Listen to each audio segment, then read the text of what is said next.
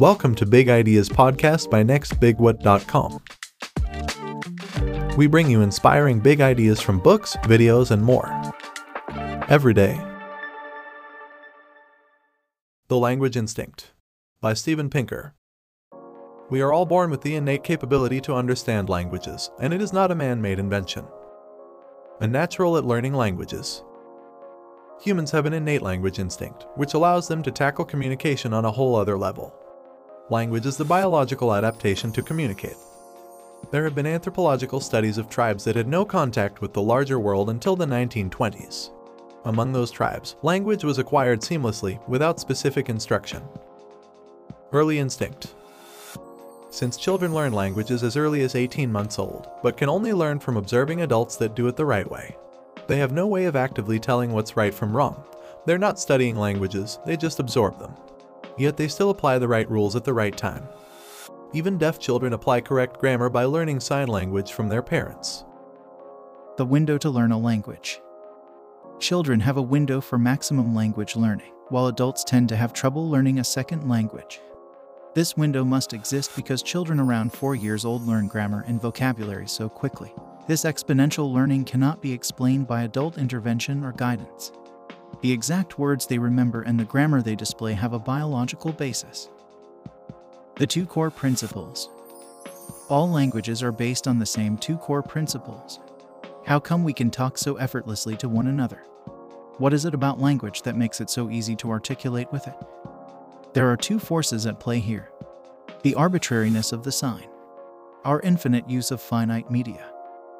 Signs are arbitrary. The form that words take doesn't have a direct relation to their meaning. For example, the word cat doesn't sound like a cat.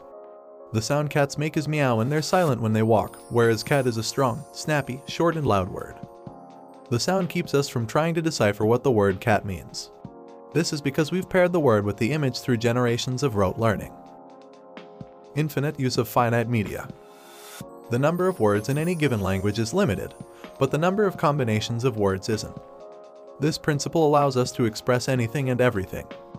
Since we use the rules of grammar to create our own sentences, we're not limited in how much we can express, which makes it easier to get your point across. Grammar is getting worse. In the 1920s, bad grammar was severely punished in school. But today it's not such a big deal, primarily because grammar rules are only one type of rule that determines how well you use language. Grammar rules are prescriptive, which means they dictate how we should speak or write.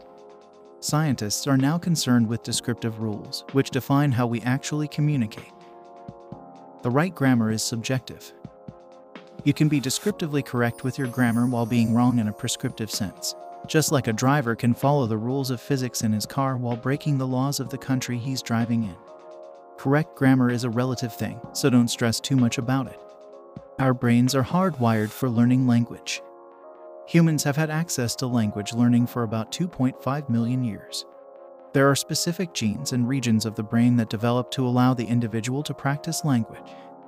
Humans are so innately hardwired for language that they can no more suppress their ability to learn and use language than they can suppress the instinct to pull a hand back from a hot surface.